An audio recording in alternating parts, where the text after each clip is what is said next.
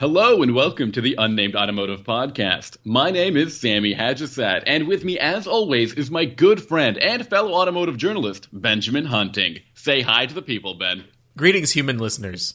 Greetings to everyone. Now, if this is the first time you're listening to this podcast, thank you for trying something new. I'm just going to reiterate, Ben and I are a pair of automotive journalists. You can find our work all over the internet, and usually I take this time to let Ben plug a couple of things and publications that he's written for recently. Go for it, Ben.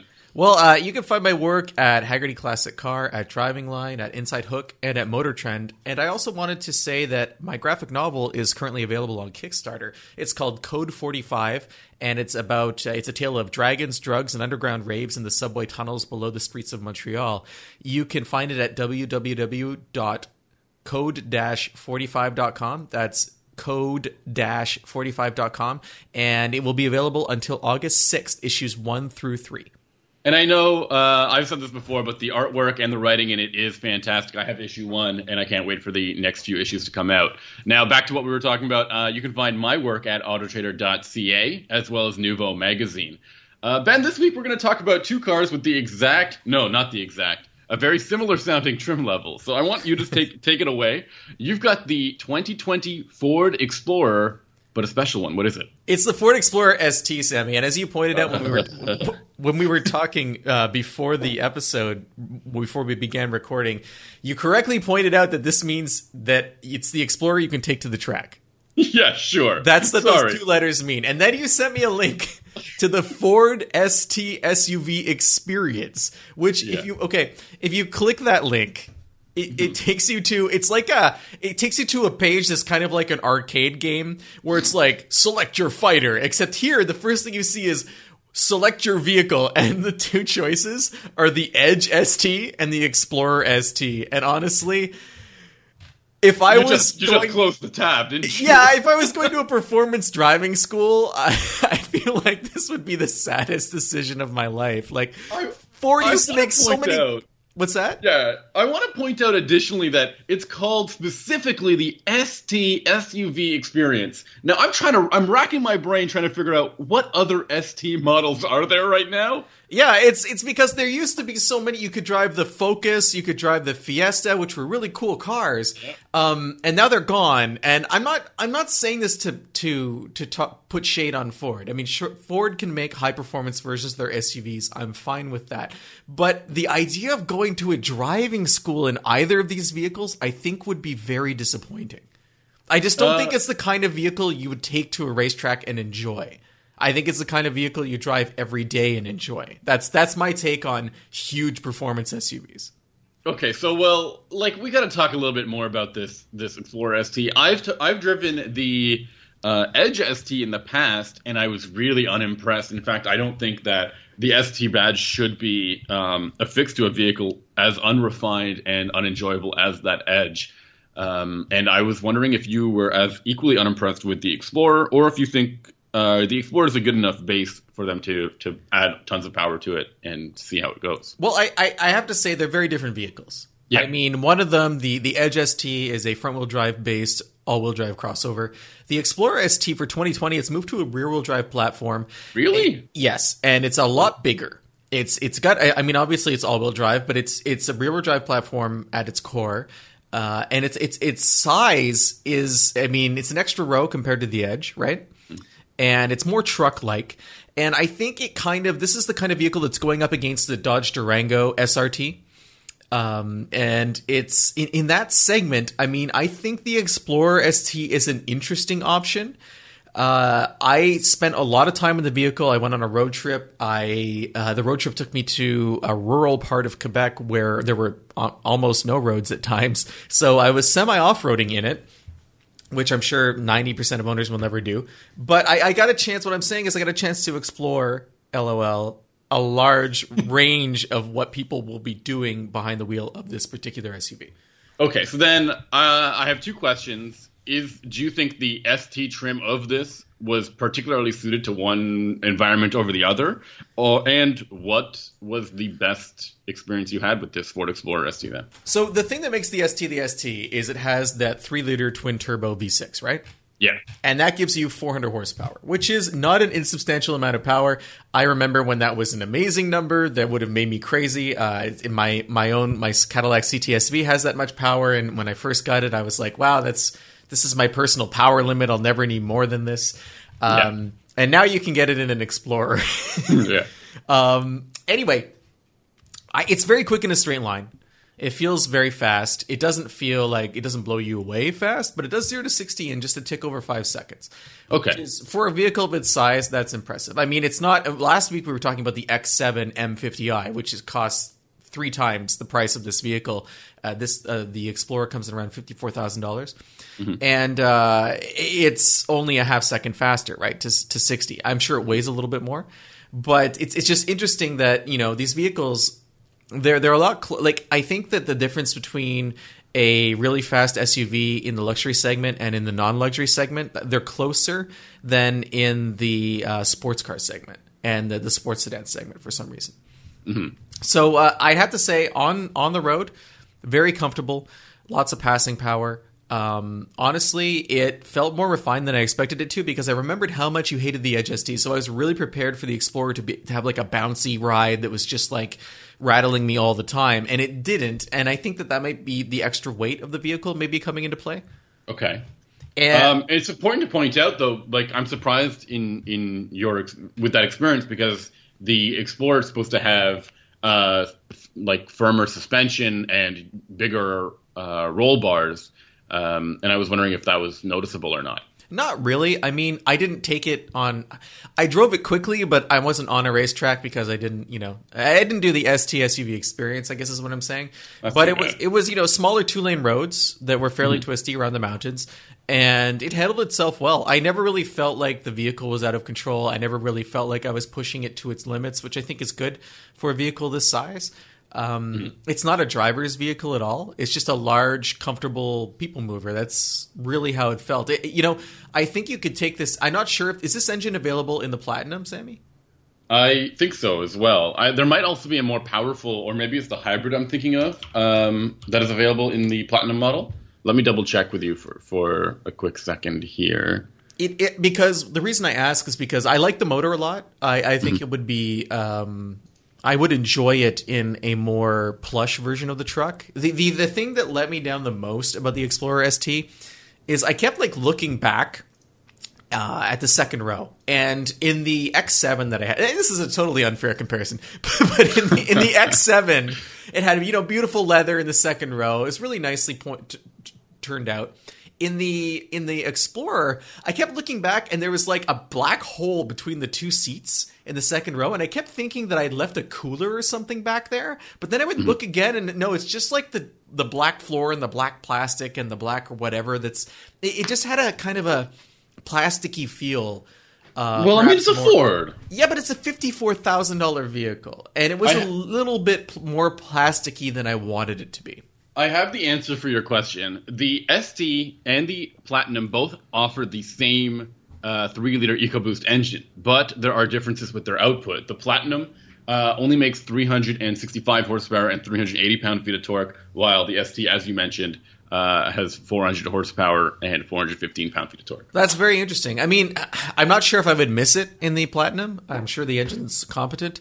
But the Explorer was nice to drive, and it was at the end of my fairly long day of driving, I didn't feel worn out. I did transport a bunch of stuff in it. It was reasonable for that. You have a huge amount of room if you fold the seats down. I think you actually have to remove the seats in the second row, though, which is a bit of a hassle if you want to make use of all of the storage space. But it's a very practical vehicle. It wasn't that difficult to park. It has the new version of Sync, I believe, which is okay. I think it could look better. It did. We were talking again before the podcast. It did that thing that all Fords do with my Android device, which is when it connects to the Bluetooth, it launches a music app I haven't used or even thought about in perhaps months. And I can't stop it from doing that. It doesn't. Most cars will go back to the one you were most recently using. And for me, that's usually Spotify. But in this case, it was launching a digital radio app that I hadn't used in forever. And it kept doing it again and again. So that was frustrating. It's not the only Ford that's done that. So that might be like a Sync-specific thing.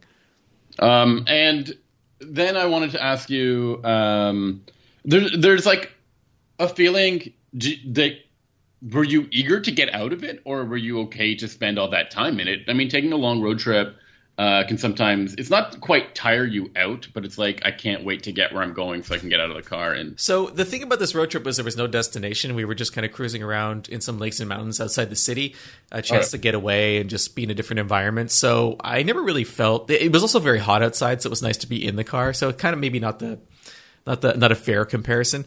Kind of like my X7 comparison. I did, though, having just come out of the BMW, I was constantly comparing it in my mind. I was like, we'd probably be that much more comfortable in the BMW than we were in the Explorer. But the Explorer, I think if it was a little bit cheaper, I would be more willing to overlook some of the plasticky aspects of it. It never felt special or refined. It felt quick and comfortable and useful. I think that's kind of how it came across. And that's my biggest issue with that ST badge is that those former vehicles that you mentioned, the Fiesta and the Focus, both felt pretty special. The Focus was really cool. I really liked that vehicle. And when you drove them, you felt like this could not be. It felt so distantly related to the normal Focus and Fiesta that you could be enjoying yourself in such a manner. In a car with a similar nameplate. And it seems like that isn't the case with the Explorer, that the ST is just another trim level, just with more power. And but I will point out, too, is that versus the Durango SRT, which has a crazy V8 and makes crazy noises, the Explorer, I mean, it has a more aggressive look, that's for sure. Mine was dark blue with the blacked out grille and everything.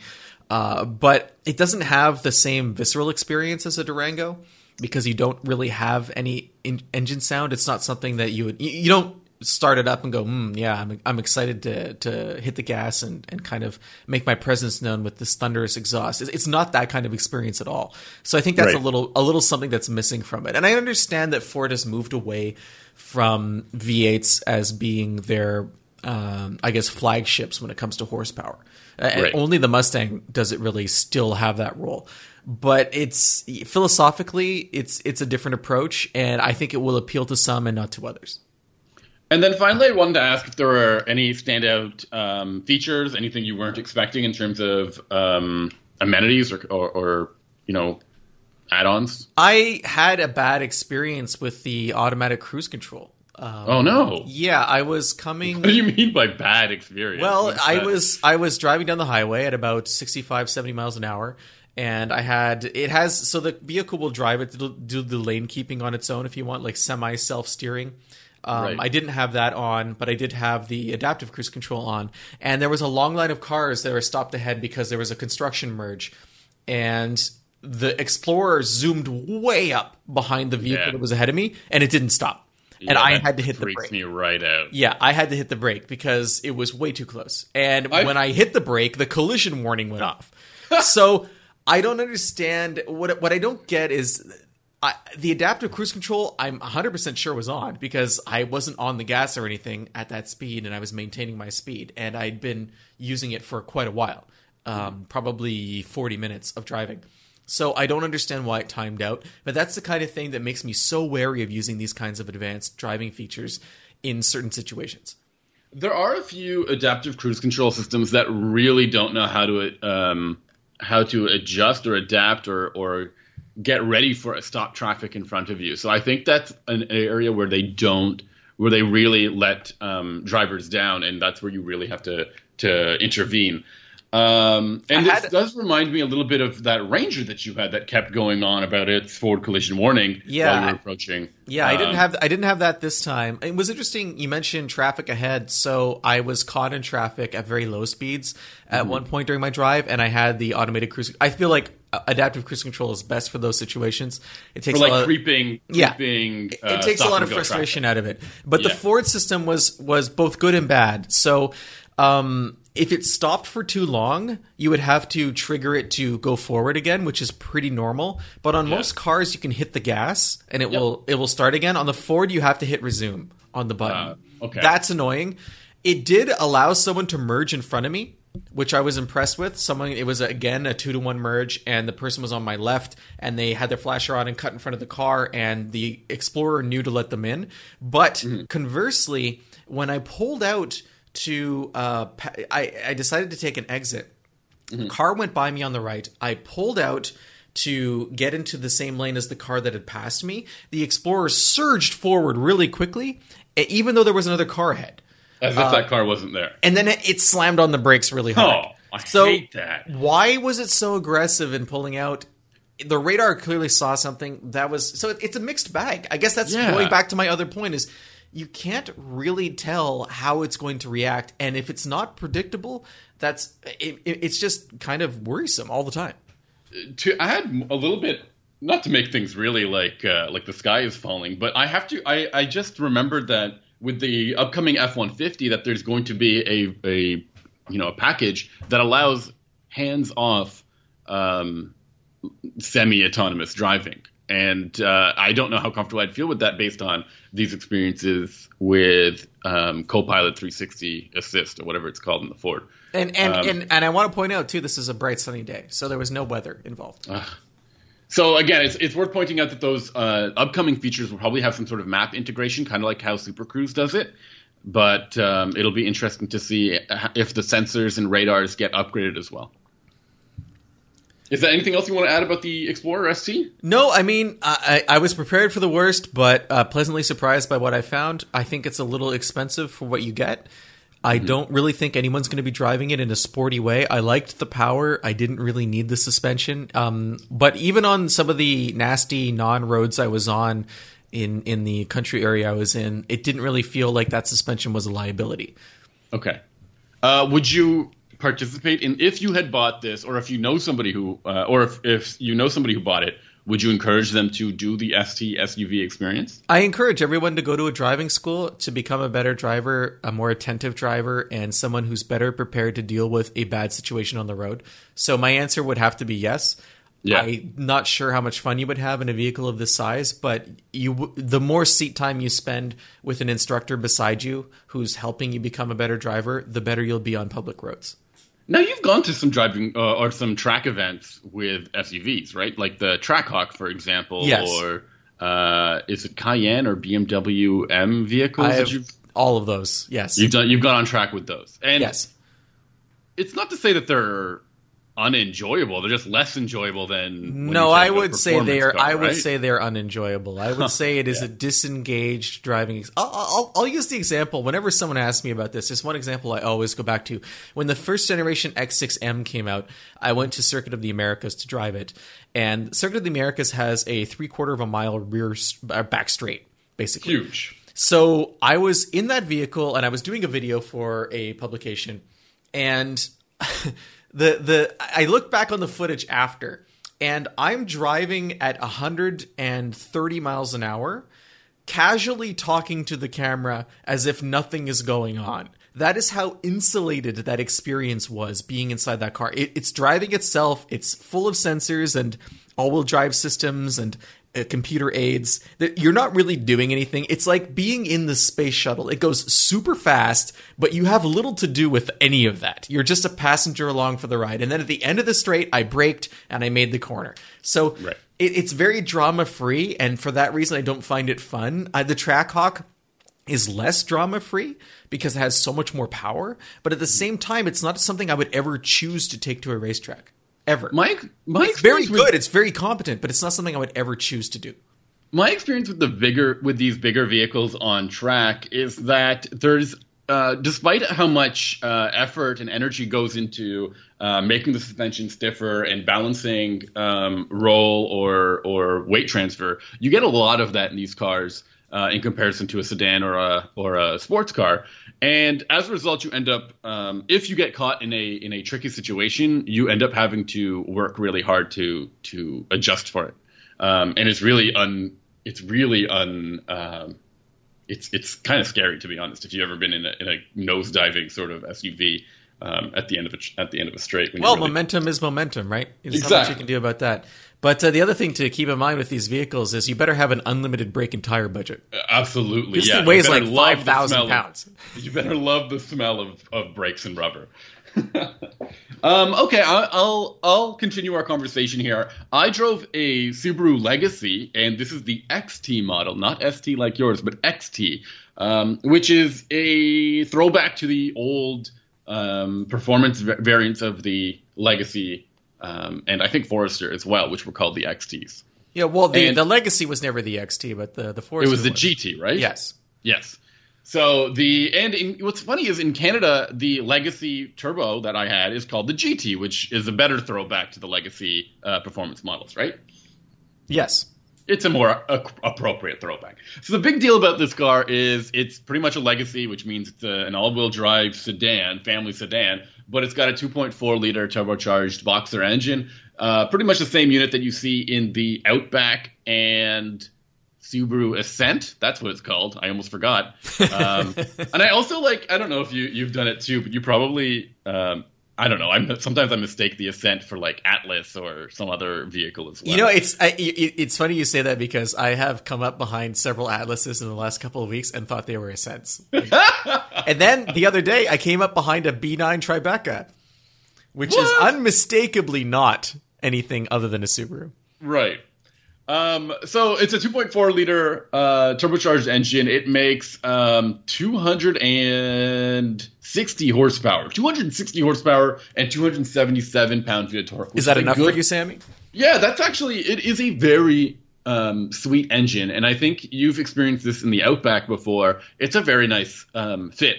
And what Subaru has done with their turbocharged four-cylinder it's a continuously variable transmission, but Subaru has really managed their CVTs pretty well, in my opinion. They feel really responsive off the line, and they find a peak torque band pretty quickly when you want to make a pass. So I'm really impressed with that.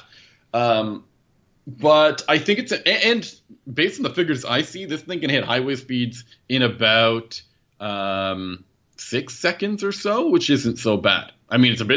The sad part's a bit slower than your 400 horsepower Explorer ST there, but I guess that's to be expected when you're missing. What's interesting to me is we're in a world right now where you can get a 300 something horsepower Camry. Yeah, and Subaru could have made this motor 300 horsepower, but they chose not to. So I'm assuming the Camry's faster. I think that's fair. I don't remember. I've driven it. It felt quick. I don't remember the exact numbers. But it's a little weird to me. If you're going to make a high-performance version of your car, make a high-performance version of your car. Don't go halfway. So that's what I'm curious about. I don't know if this is the quote-unquote high performance. It's not the it's not. I don't know if this is the high-performance version of the Legacy. I think it's just the upgraded engine version.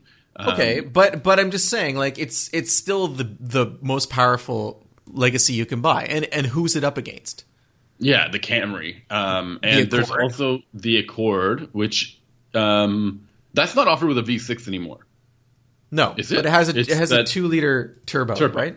Which makes it roughly around the same horsepower as this. And then there's that, I think there's the VC turbocharged, the variable compression turbocharged Ultima? Yes. Although I don't think you can get that with all-wheel drive. And you can't get the Honda with all-wheel drive either. No. So but I'm just saying, all-wheel drive is kind of new. So I guess that what Subaru is counting on is people will be like, this is the only all-wheel drive sedan I can get with a turbo. Yeah, and I think that's pretty important to bring up is, as far as I know, I'm not 100% certain, but I believe the Camry all-wheel drive is only available as 2.5 four-cylinder.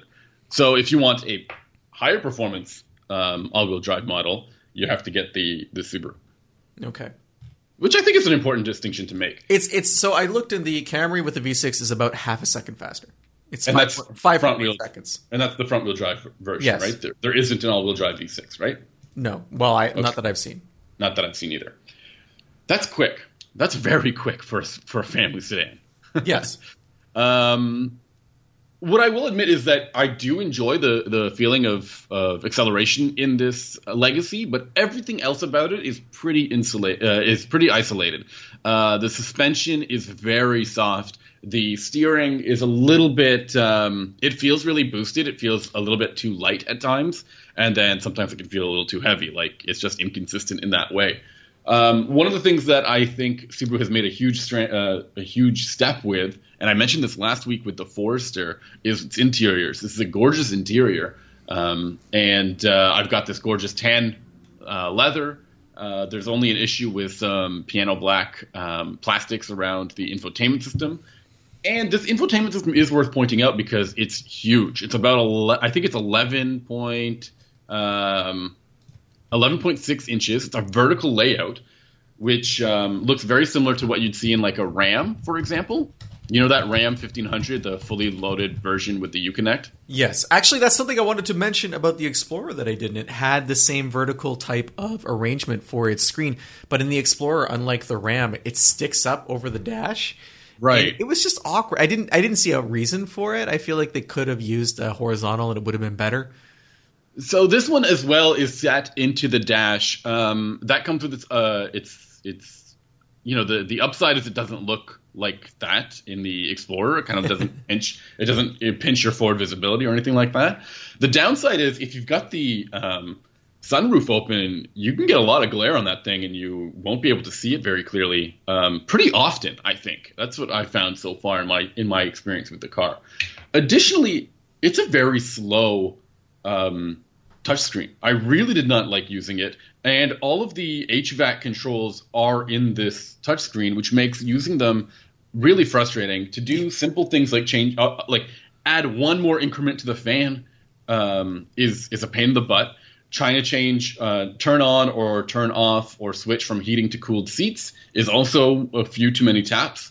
And while this car also has Android Auto and Apple CarPlay support, that portion of this screen, basically this giant 11-inch screen, gets cut in half for the Android Auto and Apple CarPlay application, and the bottom half is pretty much useless, except for these tiny little buttons and tiny information area for the HVAC controls. And I found that absolutely a poor use of this gorgeous giant touchscreen. So overall, would you say... So you didn't really get the impression that this was the sporty version of the Legacy, just that it was the one with the biggest engine? It's just the faster version. It's the fastest Legacy. Okay. That's what it is. So there's no suspension upgrades to speak of, really? It doesn't feel like it. If there was, it really is a soft ride. Really, honestly, almost luxury-like. And what I really do like is, I think in the Outback XT, I had some issues with ride quality not being as good as I wanted it to be. And I remember that. I remember a similar thing when I drove the vehicle. And the Legacy does not have that same issue. It feels a little bit more luxurious, a little bit more comfortable, something that I can live with on a daily basis. And I thought that must be the difference between trying to make a car that might go off-road in the Outback versus one that's probably planted on the pavement for its entire life. So wrapping things up on the Legacy, would you is this a vehicle you can recommend over what's out there now? I know we mentioned a few of the competitors we just talked about, but is it better? I mean, quote unquote, better? Real difficult question to ask. I truly believe that the best vehicle in this segment is probably the fully loaded Accord. I think it's a very good vehicle, both inside and out, in terms of its styling and design. It's very ergonomic. It's got a ton of great features. It feels really high tech with its like digital dashboard, and it's got a pretty good powertrain as well. The downside to it is it doesn't offer an all-wheel drive component. So if you need an all-wheel drive sedan, and at this point I'm curious why you would definitely need that, because there's so many all-wheel drive crossovers out there, which are practically based on the same sedans that we're talking about.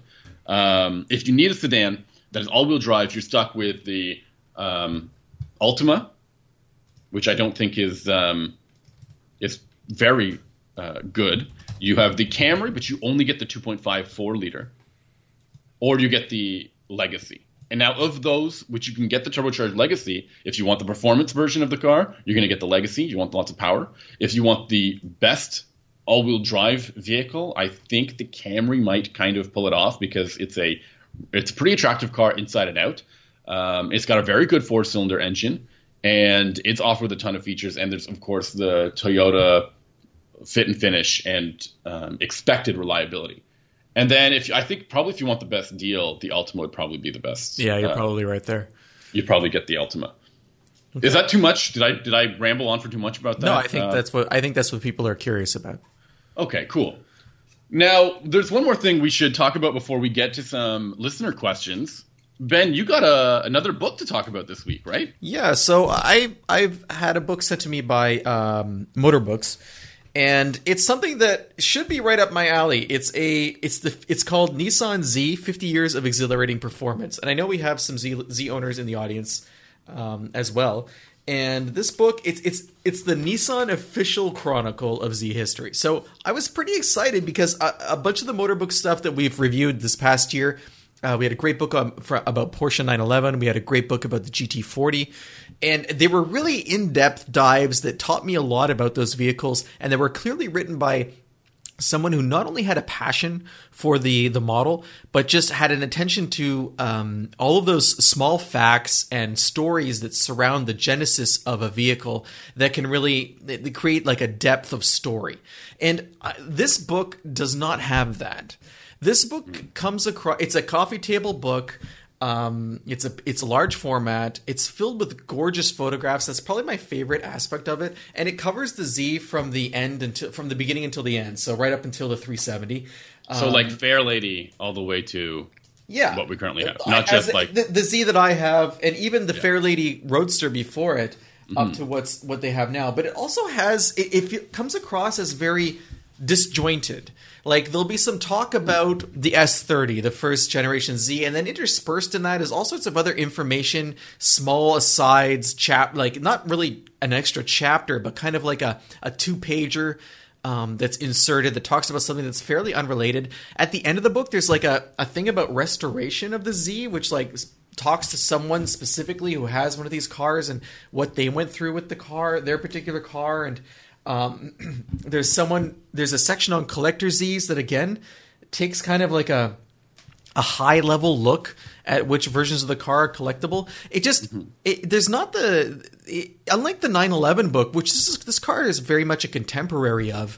Yeah. It didn't really show me, I guess an insider's look at the Z. I came away not really learning anything about the car that I didn't already know. I didn't really feel like the person who was writing this book had a concrete idea of what they wanted to achieve. It really felt all over the place. So I would recommend it for people who are interested in the Z, who really like beautiful photos of cars, like all the way from the early cars to now. There's some really great photography. But if you're looking to learn something, it was a little bit like being on Wikipedia and jumping around to the links. Okay. If that makes sense. It's written by Peter Evanow. And it's published by Motor Books, and it's called Nissan Z: 50 Years of Exhilarating Performance. So it's been out for a couple of months now. If you want to check it out, it just came out the 23rd of June, and it's got 200 pictures across 176 pages, according to the press release. Cool. So yeah, it's if you're a photo person, this is the book for you. But like I said, you're not going to learn a lot if you're into Zs already. I've got a few follow-up questions about it. First of all, do you think the photos are they go beyond the excuse me do they go beyond the usual press photos that we're used to seeing? Oh yeah, it goes all the way back. There's archival stuff. Some of the cool photos that I did really enjoy was there's a section where it takes a look at the Z prototypes. So cool. They originally wanted to do it as a roadster, right? Or not necessarily a roadster, maybe like a 4-seat convertible. They were building on the idea of, they never made a performance coupe like this. So they had already the Fairlady Roadster, and they're like, okay, well, we'll update the Roadster. But then they put a roof on it. So they end up with a car that had Roadster proportions with a roof, and instead of hatchback proportions, which is what we got. So there's several examples of that car, and how it evolved to how it looks now. But there's no real in-depth look at why they ended up making it look how it is now. Like there's a page that has 4 amazing photos of the evolution of the Z look, but there's only 3 paragraphs of text, and none of them really have anything to do with that. And then the next page, it segues into something about racing, and then the page after that, it segues into government intervention in the automotive market that affected how Nissan came to the U.S. And then the page after that, it's like looking at the Fairlady again and why it was called the Fairlady. You've got this like aside of non-Z related or Fairlady related. Yeah, it's just like, it's like I said, clicking through Wikipedia, one thing, another thing, another thing. So pick something and expand on it. Bring me into this world of why this car was created. I also wanted to add, I think these kinds of books will be really important going forward, because I think that there's going to be a rising market for Japanese classics like the Z.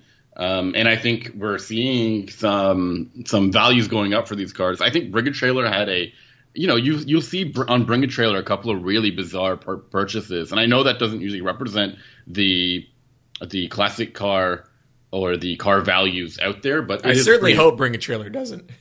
You do see some quite interesting results. For example, I think there was a Civic that went for some insane amount of money. There's an M3 that went for $250,000 this week. Jeez. An E30 M3. I mean, that's absurd. But I do think that, the Japanese cars will soon get their day in spotlight on the classic collector status, and I think the Z will definitely be one of those if it isn't there already. And I think this kind of book will be important, especially one that, if it had a little bit more in-depth details about what a restoration would look like, what a fine example on the used market would be like. Well, it's not a buying guide per se. I'm not faulting it for not having that, but I am faulting it for not really. It's not, the breadth of the subject is not as great as is more than its depth. Well, then what I mean is, in comparison, a book like this on the 911 would go in depth as to what makes the 911 such an important collector's item. And if this book doesn't fulfill that, then, it's missing that objective, and I think that's important. It's entirely possible, too. It's just too broad of a topic. I mean, maybe they should have stuck to the early years of the Z versus the later years, because unlike the 911, I mean, the 911 did change a lot. I think if you tried to write a book that was the entire 911 story in depth, although the one I have is quite excellent, it would be harder. There's a lot of history, and there were a lot of changes for the Z in terms of technology and approach to the market. Which I think were done more in an evolutionary way with the 911, whereas with the Nissan and Datsun, they kind of, in the 80s, they were like, okay, suddenly it's a GT car. Yeah. And then they changed that again in the 2000s. So it's a lot of flip-flopping. But anyway, it's, as I said, get it for the pictures. Can I ask you a dumb question about the Z line of cars? Is the ZX considered a Z car as well? Yes. Okay. Yes. So all of those ZX models are considered Z cars as well. Yes, that really does broaden this sort of areas where the Z was in continuous production from 1970 until 1996 in the United States, I think, maybe the late 90s. And then it was picked up again in I guess 2003 or 4 when the 350Z came out. Right. Cool.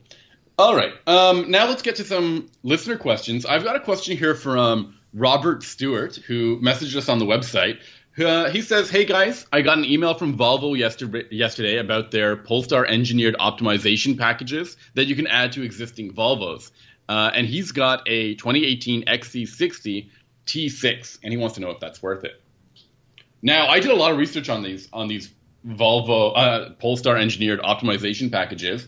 They are essentially kind of software add-ons to your vehicle that are warranted and brought to you by Polestar. They improve the throttle response, the gear, the transmission logic, including how quickly it changes gear, the precision at which it selects a gear, and how long it holds onto a gear. It also has pretty strong, it changes to the off throttle response. It adds a little bit more horsepower, and it changes the all-wheel drive torque distribution, I think, to make it either more rear-wheel bias or maybe more 50-50, because I think the all-wheel drive system in these Volvos skews a little bit to the front wheel. So are there different tiers, or? As far as I can tell, there are no tiers, but you can get a package for a T5 equipped version, and you can get a package for the T6 equipped version. So since Robert has a T6, I'll get into that. The base T6 Drive-E engine that he has comes with 316 horsepower and 295 pound-feet of torque. And if you got this Polestar engineered optimization package, it would bump that up to 330 and 325 pound-feet of torque, which I don't think is a ton. What's the overall horsepower increase? What does it come out to? I'm not very good at math. That's why 14. I podcast. 14 horsepower. Yeah. Okay, but if it is changing where that horsepower comes on, I can understand that as being a benefit. Like if it's moving the power band to something that's more accessible. And I don't think it does that either. So what happens with the T6 is that the peak the peak torque and peak power happen later in the rev range. So the peak power comes at 6,000 RPM instead of 5,700 RPM, and the peak torque in the Drive-E typically comes in at 2,200 to 5,400 RPM. And now in this optimized package, you'll only get it at 4,500 RPM. So this very thin sliver for the torque. So I guess, and this is a suggestion, and I don't know if this is possible, but since it's a software reflash, couldn't you go to the dealership and try it out? I think that would be a pretty cool. I mean, I think they should be allowed to do that, but I don't see that being an option. Like, too bad. Or if you can't try it out on your own car, if you could show up and they have a loaner and they could flash that loaner and let you have it for an afternoon just to see, because as Sammy pointed out, it's not a huge power difference. And if you wanted to really experience whether it's going to be different than the driving you normally do, like if you get power that's being, like as Sammy said, it seems to be pushed higher in the power band. So if you're getting it in a place where you're never going to access it in your daily driving, you're probably not going to be happy with that upgrade. But you won't really know that unless you actually drive the upgrade. I think this difference is too subtle to be able to say yes or no based on the specs. I also don't know the pricing of it. In the past, the pricing for the T6 model was around $1,500, and I don't know if that's really worth it. $1,500 for 15 horsepower is not bad. I would take that any day of the week. You would take that on my Z. I mean, there's no way I can get that. I will also add that I found the research for any listeners who might have a T5 equipped model. There's a far more interesting conversation to be had if you had a T5. And while the horsepower increase is really slight, it's 251 to 258, so just 7 horsepower. The torque increase is huge. It goes from 258 pound-feet of torque to 295, which, if you remember, is the base torque output of the T6 model, which I think is pretty important. Yeah, that makes total sense. That's sweet, right? Yes. And then I think it's going to be cheaper as a T5 model, and I think that would make way more sense. You're pretty much getting almost an upgrade to the T6 for $1,300 perhaps. At that point, in the T6, we might just be looking at the limits of what the turbo can do. Right, and I think in the T5 it makes far more sense. Yeah. And especially because you probably bought the T5 hoping to save some money, but then as you've driven it, you might feel like you've tapped it out, or you know what it's worth, and you want a little bit more excitement. And now you can spend that money afterwards at the dealership to get some more performance and closer to the T6 level. I think that's a good idea. But for the T6, I'm not sure that's the best use of your money. And I think Ben is right. If you can go to a dealership and see what that's like, or if it's reversible, that would be worth doing as well. So if anyone listening right now has questions that they would like to ask us, it can be about anything automotive or deeply personal questions about Sammy's personal life, you can get in touch with us in a number of ways. The easiest way, well, I mean, maybe not easiest, but most people have web access. You go to unnamedautomotivepodcast.com, and there's a form on the website where you click contact us, and you can get in touch. It goes right to our email inbox, and then we can answer you on an upcoming episode. If you want to get in touch with us on social media, you can do that too. You can find Sammy on the cesspool that is Twitter. He is at Sammy_ha, like you're laughing. You can find me on Instagram, where people are just generally nicer, and it's at Benjamin. Sorry, I was going to say it's at Sammy_ha again. It's actually at Hunting Benjamin. You can also email me, Benjamin@Benjamin.com, Benjamin@BenjaminHunting.com, the old school way.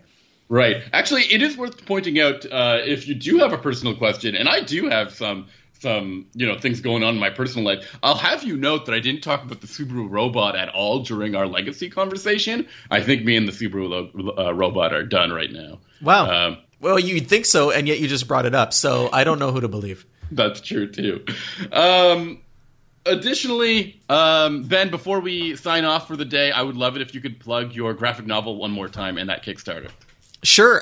You can find my graphic novel at www.code-45.com. It's a story of dragons, drugs, and underground raves in the metro tunnels below the city streets of Montreal, where it's hard to tell what's real and what's not. It's on Kickstarter right now, issues 1 through 3. We had a great response to the issue 1 campaign. We're offering all 3 issues now. There's going to be 2 more issues to wrap things up in the future, so it's a 5-issue series.